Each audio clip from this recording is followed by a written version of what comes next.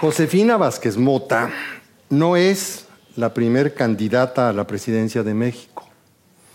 Sí es, sin embargo, la primera mujer que tiene posibilidades reales de ser la presidenta de México, porque está afiliada a uno de los tres partidos políticos fuertes en México. Pero su candidatura es importante, no solamente por pertenecer al partido que cumplirá 12 años gobernando México, sino por su historial político.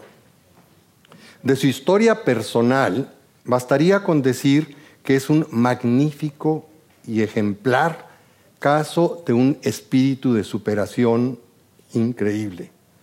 Josefina Vázquez Mota empezó su carrera política como congresista, pero duró poco tiempo en ese puesto porque con el arribo de Vicente Fox a la presidencia, Vázquez Mota pasó a encabezar el Ministerio de Bienestar Social en su gabinete presidencial. Este ministerio es una dependencia que es clave, tanto por lo que se aprende sobre los problemas de la pobreza en México, como para asegurar votos para futuros candidatos, porque es la que reparte el dinero. Salió del gabinete de Fox como bateadora emergente con una misión que parecía imposible: enderezar en unos cuantos meses la campaña del actual presidente de México, Felipe Calderón, que en ese momento enfrentaba serios problemas. Vázquez Mota logró la hazaña mostrando una enorme destreza política. Su premio, dirían algunos, es que fue nombrada secretaria de Educación con una misión también casi imposible, pues la educación en México es sin duda uno de los tres mayores desafíos que vive el país. Y por si eso fuera poco, también le tocaría lidiar con el mayor lastre de cacicazgo al estilo mexicano, la eterna líder del magisterio, Elba Ester Gordillo. Hoy, después de una apretada contienda interna, y esto para el récord, el PAN es el único partido en México que hace elecciones primarias para seleccionar a su candidato. Los demás lo designan a la antigua usanza del famoso dedo. Josefina Vázquez Mota es candidata a ocupar la presidencia del país en México. Y nosotros tenemos la suerte de tenerla aquí en este zócalo virtual que Gregory Rodríguez y su equipo han montado para nosotros. Por favor, den la bienvenida a Josefina Vázquez Mota. Gracias. Muchas gracias. Gracias, qué amable. Por favor. Gracias. Muchas gracias. Bueno, primero, antes de empezar con las preguntas, quiero hacer una aclaración. La ley electoral en México es, por decirlo de una manera amable, un poco peculiar porque impone ciertas prohibiciones a los candidatos según la etapa de la campaña o la precampaña en la que están. En ese sentido, por ejemplo, Josefina Vázquez Mota no puede, ninguno de los tres candidatos puede contestar a cualquier pregunta que sea interpretada como campaña electoral, como propaganda electoral. Tampoco puede pedir el voto. Entonces, esta disposición le limita a contestar cierto tipo de preguntas que podrían ser interpretadas en ese sentido. Y yo he procurado no hacer ese tipo de preguntas para no caer en problemas, pero a la hora que les toque a ustedes, si siento que la pregunta puede ser malinterpretada por las autoridades electorales, yo voy a tener que intervenir para decirles perdón, pero no se puede contestar eso. Entonces, en ese sentido, lo que busco yo hacer hoy es reconstruir de cierta manera su visión de México y los mayores desafíos que el país enfrenta. Bueno, vamos a empezar, Josefina, por favor, con la pregunta obvia. La pregunta que seguramente te han hecho miles y miles de veces, pero que es casi obligatoria. ¿Qué te hace pensar que el México actual está preparado para tener a una mujer de presidente? Sergio, muy buenas noches. Buenas noches, muchas gracias por estar aquí. Realmente es un privilegio poder compartir este foro y quiero también confesar que es la primera vez que tengo una interlocución en un foro organizado de esta manera, así que también para mí es un desafío y es una buena manera de comunicarme. ¿Qué me hace pensar que México está preparado para el liderazgo de una mujer? Pues primero que somos más de la mitad de la población. En segundo lugar, que yo estoy en esta aspiración no solamente por ser mujer, sino porque conozco mi país desde la agenda social, la agenda educativa. Como tú decías, Sergio, encabecé la coordinación de una contienda electoral muy desafiante y aparte de todo eso soy mujer. He estado 2 veces en el Congreso y en México tenemos 7 millones de mujeres jefas de familia y los chinos tienen una sentencia. Los chinos suelen decir que las mujeres sostienen la mitad del cielo. Yo suelo decir que en México hay mujeres que sostienen el cielo entero y hasta uno que otro marido. Entonces, creo que hoy en México tenemos sin duda la capacidad y el talento para aspirar a las máximas posiciones de decisión. ¿Podrías darnos una visión de los 4 mayores problemas nacionales en este momento? Yo tengo mi propia teoría a la que voy a regresar al rato. Con mucho gusto. Primero, me parece que el gran desafío está en la educación, que tenemos que darle a la educación la prioridad que tiene, que la agenda educativa se tiene que despolitizar y créanme porque yo ya he pasado por ahí. Hay que darle a la educación lo que es de la educación y al sindicato lo que le corresponde al sindicato.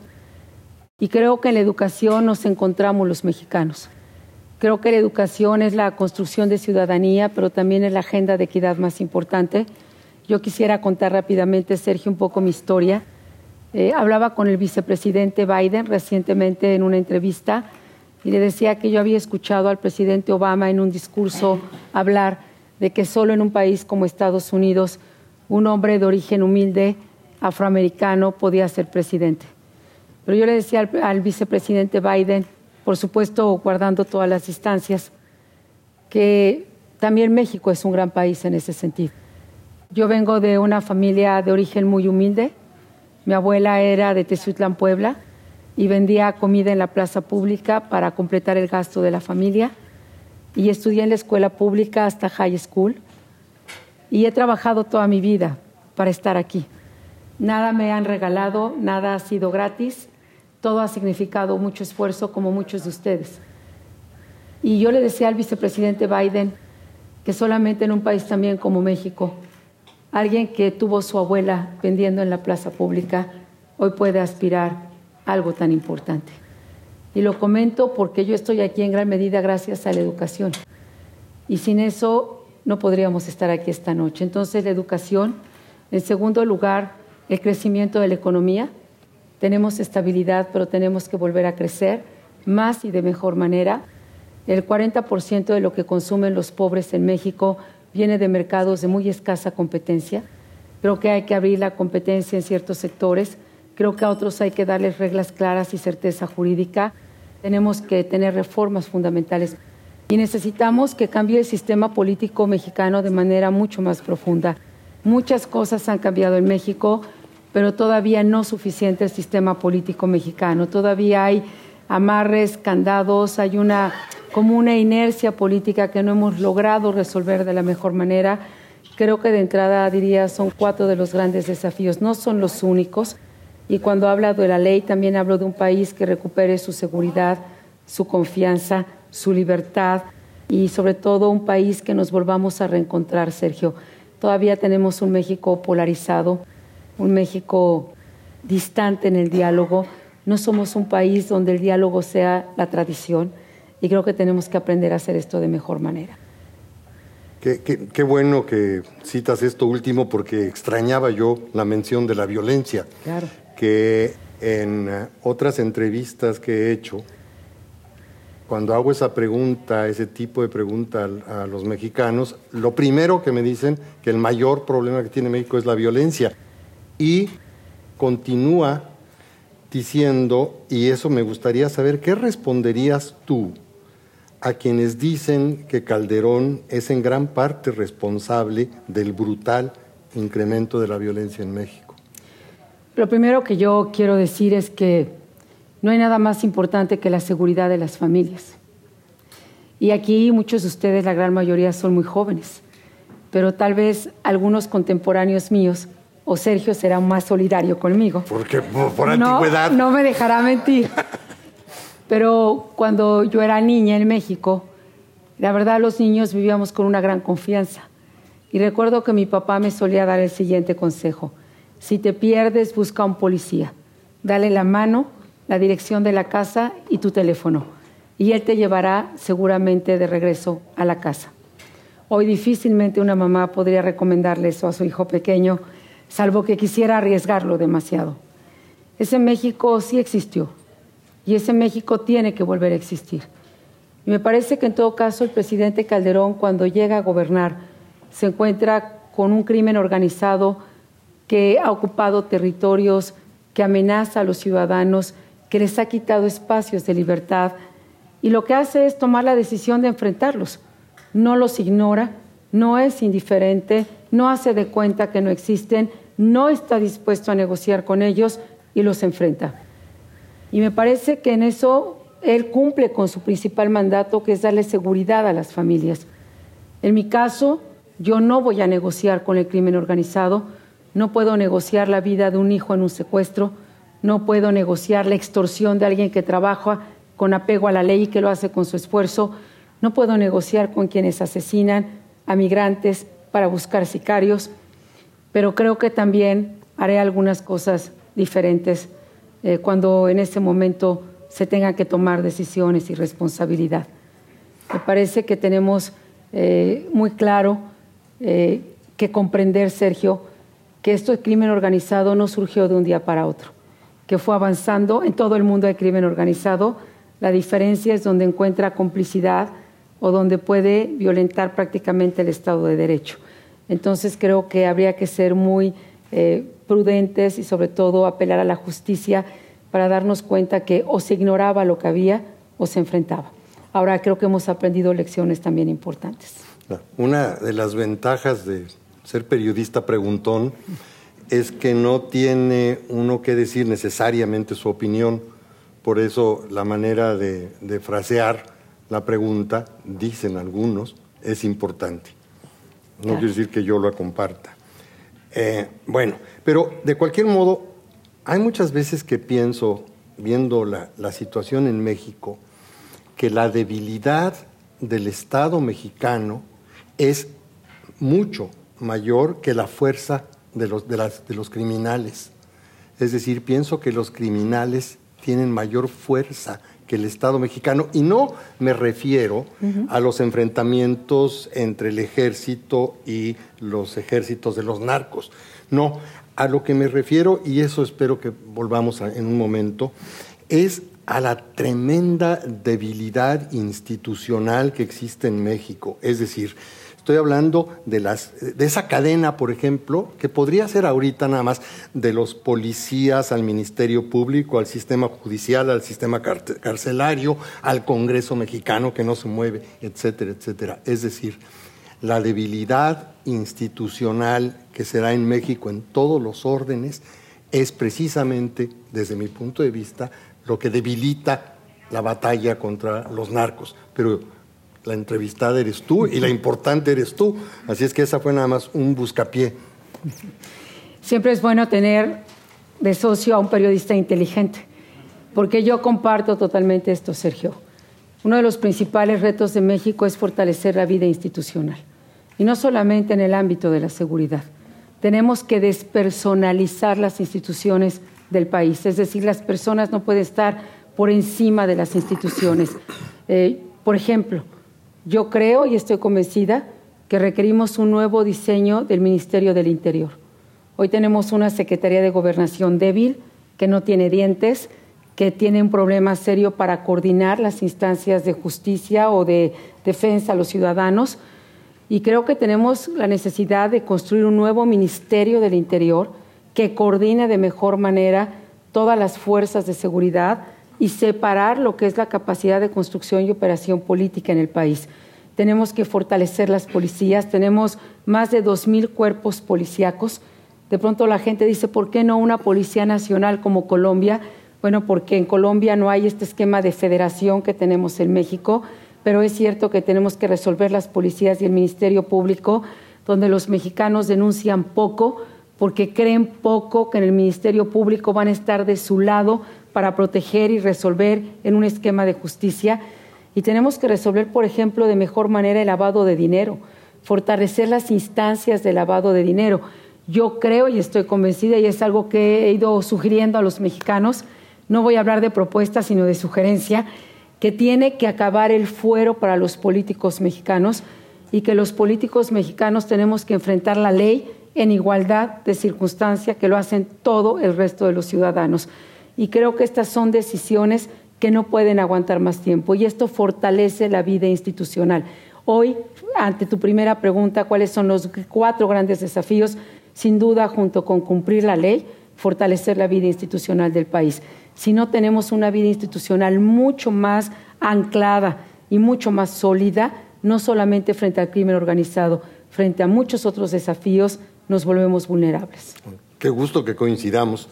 Había puesto 4, la violencia, la debilidad de las instituciones, el déficit educacional, al que vamos a entrar ahora, y la falta de oportunidades económicas.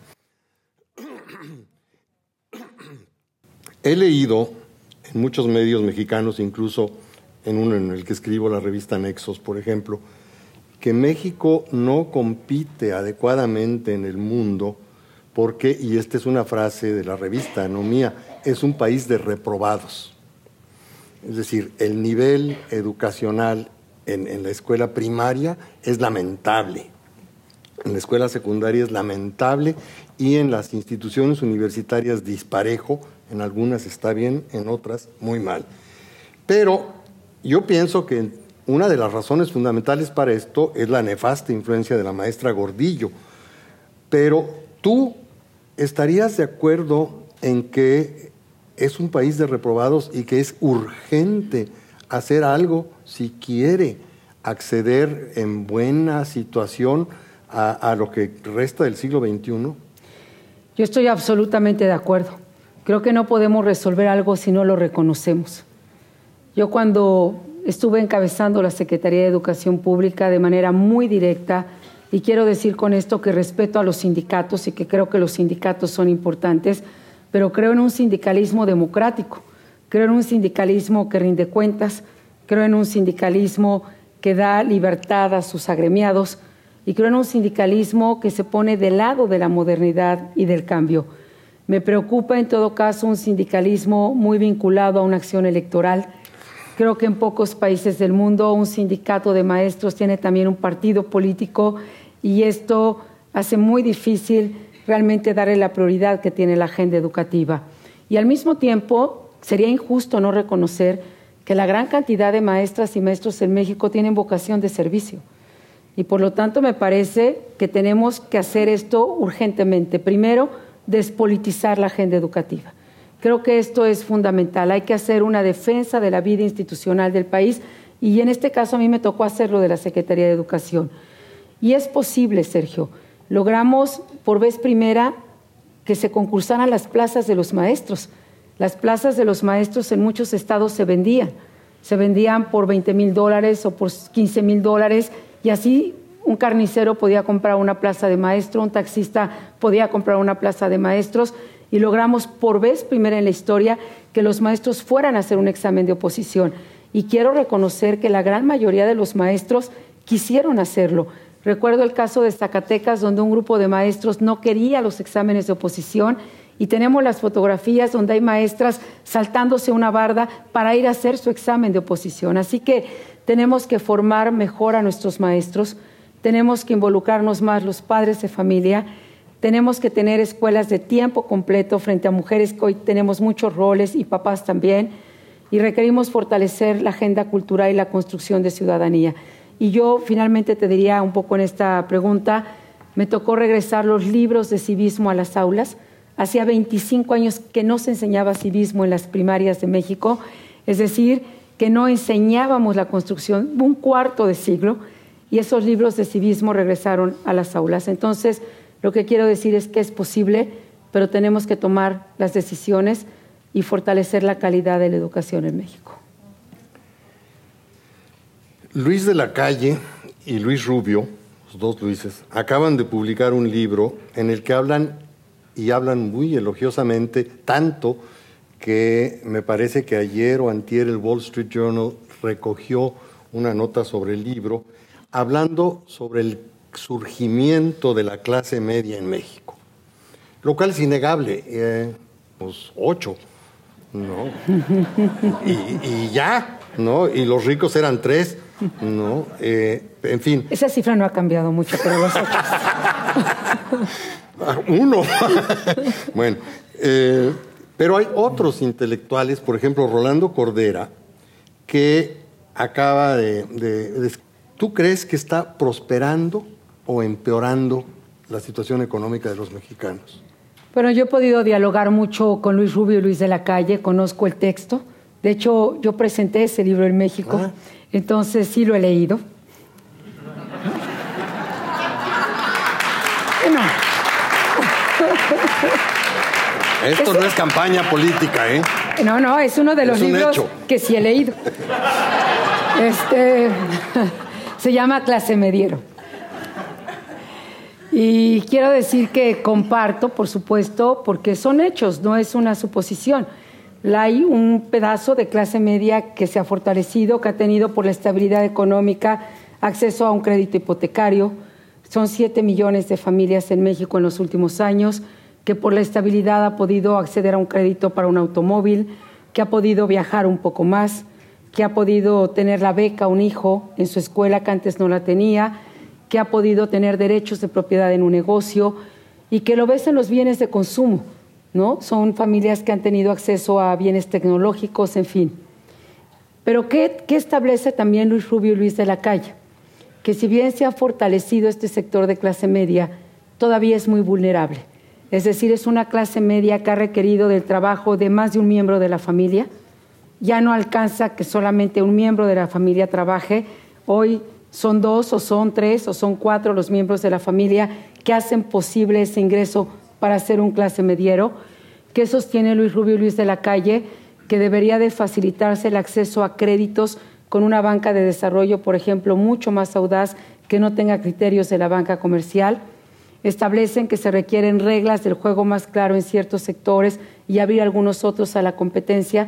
Así que me parece que no está peleado lo que dice Rolando Cordera y lo que establecen los dos Luises, porque al mismo tiempo requerimos volver a crecer más y mejor en la economía, y yo creo que eso tiene que hacerse apostando al mercado interno. Pero bueno, creo que hay muchas preguntas. Bueno, y no, el problema no son tanto las muchas preguntas, sino el poco tiempo. Ya me dieron la señal de que me calle. Entonces tenemos 5 minutos y tengo varias preguntas que me interesan, pero en fin, de estas voy a escoger una, que es la que menos me interesa, pero yo creo que le va a interesar mucho a toda la gente. ¿Qué hablaron con Biden? Bueno, yo les voy a compartir lo que yo hablé con Biden, porque no estuve en las otras 2 entrevistas, pero estuve en la mía y se las voy a compartir. Primero fue una reunión cálida, fue una reunión cercana. Yo no conocía al vicepresidente, lo conocí en esta entrevista, o en este diálogo, no fue una entrevista. Y quiero decir que por lo menos yo abordé 4 temas. Lo que tiene que ver con la agenda de migración, y algo que le pedí al vicepresidente es que estemos especialmente atentos y cuidemos que en este proceso electoral donde coincidimos cada 12 años los 2 países, se evitar en la medida de lo posible usar la agenda de migración como un tema electorero y de mayor polarización, porque las voces se han ido radicalizando, porque las posturas no abonan a una agenda de mejor acuerdo y de avance en derechos humanos, en respeto, en inclusión, porque me parece que muchas de las críticas que se hacen en tiempo electoral desconocen no solamente una relación y una historia conjunta, sino el gran esfuerzo y trabajo de los mexicanos en Estados Unidos, y muestran de pronto también ignorancia sobre la vida del país de ambos lados de la frontera. Hablamos de esta agenda, él expresó que había un interés por acelerar un trabajo que abonara más a este cuidado con la agenda migratoria. Yo también le expuse al vicepresidente Biden que me parece que la agenda ha estado muy concentrada en migración y seguridad por obvias razones, pero que tenemos que abrir un espacio importante en la agenda económica, que en este momento, frente a lo que China está viviendo, Europa está viviendo, y dado que solamente hay 2 continentes que se advierte crecerán en el siglo XXI, que es América Latina y Asia, era importante aprovechar esta coyuntura y fortalecer económicamente la región y construir un puente mucho más sólido con Asia. Hablamos también de una agenda que tiene que ver evidentemente con la seguridad y la justicia, y cómo es una agenda que requiere reconocer primero que el problema de la seguridad no es un problema de México, es un problema de orden global, y donde bien merece la pena estar mucho más cerca, con mayor corresponsabilidad, mirar, por ejemplo, el problema de las adicciones más desde un problema de salud pública que de una agenda de criminalización, por ejemplo, y creo que eso es un tema que nos llevó un buen tiempo. Y finalmente también hablamos de la experiencia que yo he tenido, por ejemplo, con las remesas comunitarias. Yo he trabajado mucho con los grupos de mexicanos aquí en Estados Unidos. Me acompaña quien fue mi subsecretario en la Sedesol, Miguel Sekeli, y empezamos el trabajo de remesas comunitarias, el programa 3x1, donde las comunidades aportan $1, el gobierno federal otro, el gobierno local otro $1. Y la primera reunión que tuve fue muy mala para nosotros, porque llegué a Chicago y había un gran reclamo de los migrantes de que mandaban sus $, y se los robaban los alcaldes o se los robaban los gobiernos y no llegaban a la comunidad. Entonces cambiamos las reglas del juego, hicimos una política pública donde ellos firman la chequera, y quiero compartirles con mucha satisfacción que sí se pueden hacer las cosas mejor, que empezamos con 20 clubes de migrantes y terminamos con más de 1,000, y ellos en este 3x1, que ya tiene apoyo en el Congreso mexicano, hacen escuelas, construyen caminos, componen la iglesia de su comunidad, o como me decía uno de ellos que vive aquí en Los Ángeles, de la comunidad zacatecana, yo en mi comunidad cuando era niño había un solo columpio, iba a los juegos y tenía que esperar hay veces 3 o 5 horas a que se desocupara, así que mi primer programa de 3x1 fue darle un gran parque a mi comunidad y darle un espacio de diversión para los niños. Terminamos con clubes en Alaska y en Hawái. El problema que yo tenía era que todos mis colaboradores querían ir a Hawái y no querían ir a Alaska, pero quiero decir que fue una gran experiencia de política pública y que yo conozco a las comunidades, Sergio, no a la distancia. Yo he caminado la Villita, yo sé cómo viven las comunidades aquí, yo he ido a la fábrica del Rey de la Tortilla cerca de Nueva York, he ido a la comunidad mixteca del Doctor Rincón, es decir, para mí son comunidades fundamentales y muy cercanas. Entonces, lo que quiero compartirte con esto es que es una agenda que tenemos que cuidar, y también les comparto algo que dijo el vicepresidente Biden, que eso pues no lo he comentado en medios, pero hubo un momento donde dijo, bueno, pues ustedes así como la Barack Obama mexicana, y su lema de campaña debería ser yes, we can. Quiero que fue una reunión, por lo tanto, muy cercana, de confianza, de apertura, y creo también, Sergio, que es momento de fortalecer esta relación con una responsabilidad compartida, con confianza y con reconocimiento de lo que sí podemos hacer, no en el gris o en el blanco, no es todo o nada, es ir construyendo, ir haciéndolo, pues en esta visión mucho más amplia y mucho más cercana. Claro. Qué lástima que no reconoció que el sí podemos en realidad fue de César Chávez, no claro. Muchísimos décadas antes. Por supuesto. Pero, Euge, ¿puedo hacer la última pregunta? Adelante, Sergio, por favor, ¿sí? Adelante. Es que creo que es importante. Una más. Claro. Gracias. Okay. Cuando leo en un periódico norteamericano que en México han muerto violentamente 45,000 o 50,000 personas desde 2006, automáticamente pienso que aparte del problema real de 45 o 50,000 muertes, México tiene un serio problema de imagen o de comunicación social. Y voy a decirte por qué. Porque es el único país al que se mide por sexenio. Es decir, yo si mido cuántos muertos ha habido por violencia, no de narco, por violencia, en Brasil, Venezuela, Honduras o Estados Unidos, y lo sumo 6 años, México no está en primer lugar. Así. Y yo he pensado muchas veces que ese es un serio problema de comunicación social del régimen de Calderón, que no detuvo en algún momento para medir la violencia en términos anuales, igual que todo el mundo, no en términos sexenales. ¿Tú qué piensas? Pues yo pienso, Sergio, que tienes razón. Que ha habido un problema, realmente lo digo con mucha seriedad, ha habido un problema de comunicar mejor el para qué se ha hecho, el por qué se ha estado haciendo y el cómo se ha instrumentado. Y creo que es algo que tenemos que reconocer para hacerlo mejor. Creo que tenemos que reconocer que no había, que la alternativa era administrar o coludirse con el crimen organizado. Creo que también tenemos que reconocer que una muerte no es un daño colateral, que una muerte es una muerte. Yo no voy a minimizar esto, pero también me parece que tenemos que empezar a hablar de México no solamente desde la violencia y la seguridad. Tenemos que hablar de todo lo demás que también es México, sin desestimar, sin minimizar esta agenda que está presente en todos los países o en muchos países del mundo. Hay que hablar de México desde el turismo, hay que hablar de México desde cobertura más amplia de programas sociales, hay que hablar de ese México que todos los días se levanta y trabaja incansablemente. Hay que hablar de este México, de este pedazo de México que está aquí y que ha logrado enfrentar la adversidad y tener logros importantes. Y yo creo que eso es algo que también nos surge a los mexicanos en cualquier parte del mundo. Hablar mejor de México, que no significa evadir ni minimizar, pero es como cuando se habla de la propia vida. Uno hace un saldo de su vida y generalmente reconoce lo que se ha equivocado, lo que no ha hecho muy bien, pero también reconocemos lo que hemos hecho bien.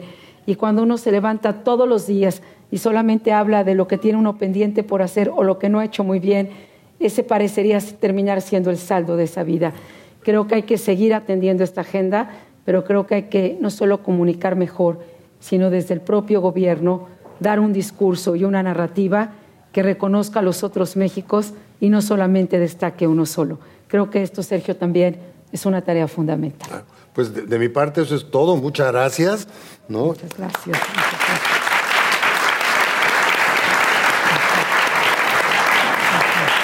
Desde los años 70, en la época de Luis Echeverría, la familia pequeña vive mejor. Fue un tema que funcionó muy bien en su época. Pero desde entonces no he visto a un solo presidente desde entonces tratar de tener una política o una manera de enseñarle a la gente o de educarla para planear la familia. Esto ha sido terrible para México, con la explotación tanto niño en tanto estado, en tanta ciudad. Lo que yo quisiera saber es, hay una relación de la que se habla del clero con el PAN, del yunque, etcétera. Quisiera saber cuál es su postura en cuanto a una política en esa línea. Creo que hay que reconocer que ha bajado la tasa de natalidad, pero al mismo tiempo reconozco lo que usted está planteando. Primero, tiene un hombre muy inspirador, y después quiero decirle que coincido en que hay que tener una política pública sin temor, una política pública responsable, no solamente de una mejor planificación familiar, sino también de una agenda de prevención. En México tenemos al año alrededor de 300,000 niñas y adolescentes embarazadas, y creo que esto nos está obligando necesariamente desde el Estado mexicano a tener una agenda de información amplia, científica, abierta, y también acompañar de mejor manera en esta prevención a niñas, adolescentes, primero niñas y también a los jóvenes. Y es una tarea que hay que hacer con mayor vigor y como la instrumentación de una política de Estado. Creo que son de las decisiones de política de Estado que no hay que estar revisando coyunturalmente, que hay que hacerla porque es necesario para tener un país con mayor gobernabilidad, donde se respete la libertad de cada persona, pero donde se tenga una agenda muy amplia de información y también de prevención. Coincido que es algo que tenemos que hacer y que no lo hemos hecho con la suficiente fuerza. Me llamo Roxandra Guidi, soy periodista basada aquí en Los Ángeles. Y yo quisiera, usted mencionó un par de veces que La administración del presidente Calderón reconoce que hay lecciones, se han aprendido lecciones sobre cómo se trató el tema de la violencia y los narcos desde el 2006. ¿Podría dar ejemplos de cuáles son esas lecciones? O sea, ¿qué son las lecciones para en adelante si usted llega a ser presidente? ¿Qué es lo primero que haría como presidenta? Creo que una de ellas es que necesitamos mejorar urgentemente las policías locales y darle una certeza al ciudadano desde el municipio. Creo que hemos aprendido que se requiere una agenda mucho más vigorosa de lavado de dinero, que hay que seguir la ruta del dinero, que qué bueno que los capos van frente a la ley, pero ¿dónde están los políticos cómplices? ¿O dónde están los que lavan dinero? Y yo creo que es algo que se tiene que hacer urgentemente, fortalecer las instancias de lavado de dinero y un marco legal que también dé ese soporte jurídico e institucional. Creo que hemos aprendido que las víctimas, o se ha aprendido que las víctimas requieren un acompañamiento mucho más solidario y mucho más cercano y mucho más humano y mucho más comprensivo con toda la fuerza del Estado mexicano. Yo he podido estar cerca de algunas familias víctimas del crimen organizado y puedo decir que esto es una urgencia y una consideración que se tiene que tener en cada momento. Una víctima del crimen no puede volver a ser víctima muchas veces de la burocracia o del maltrato o de la indiferencia. Yo creo que hemos aprendido que se requiere una mayor corresponsabilidad de los estados y que cuando surge un problema en el país no es que sea un problema del presidente o del ejecutivo, es un problema que debe tener también una corresponsabilidad local. Y creo que hemos aprendido que las reglas del crimen organizado son reglas sin ningún referente de respeto ni a los derechos humanos, ni a la ciudadanía, ni a la protección de lo que más amamos, que nuestros hijos. Creo que se tiene que aprender que la ley se debe de aplicar sin prebendas ni privilegios. Y necesitamos entonces un mejor sistema de justicia, que requiere también un gran esfuerzo institucional. Y regreso, Sergio, a lo que tú decías. Me parece que son algunas de las lecciones o de las consideraciones importantes que no podemos dejar de lado.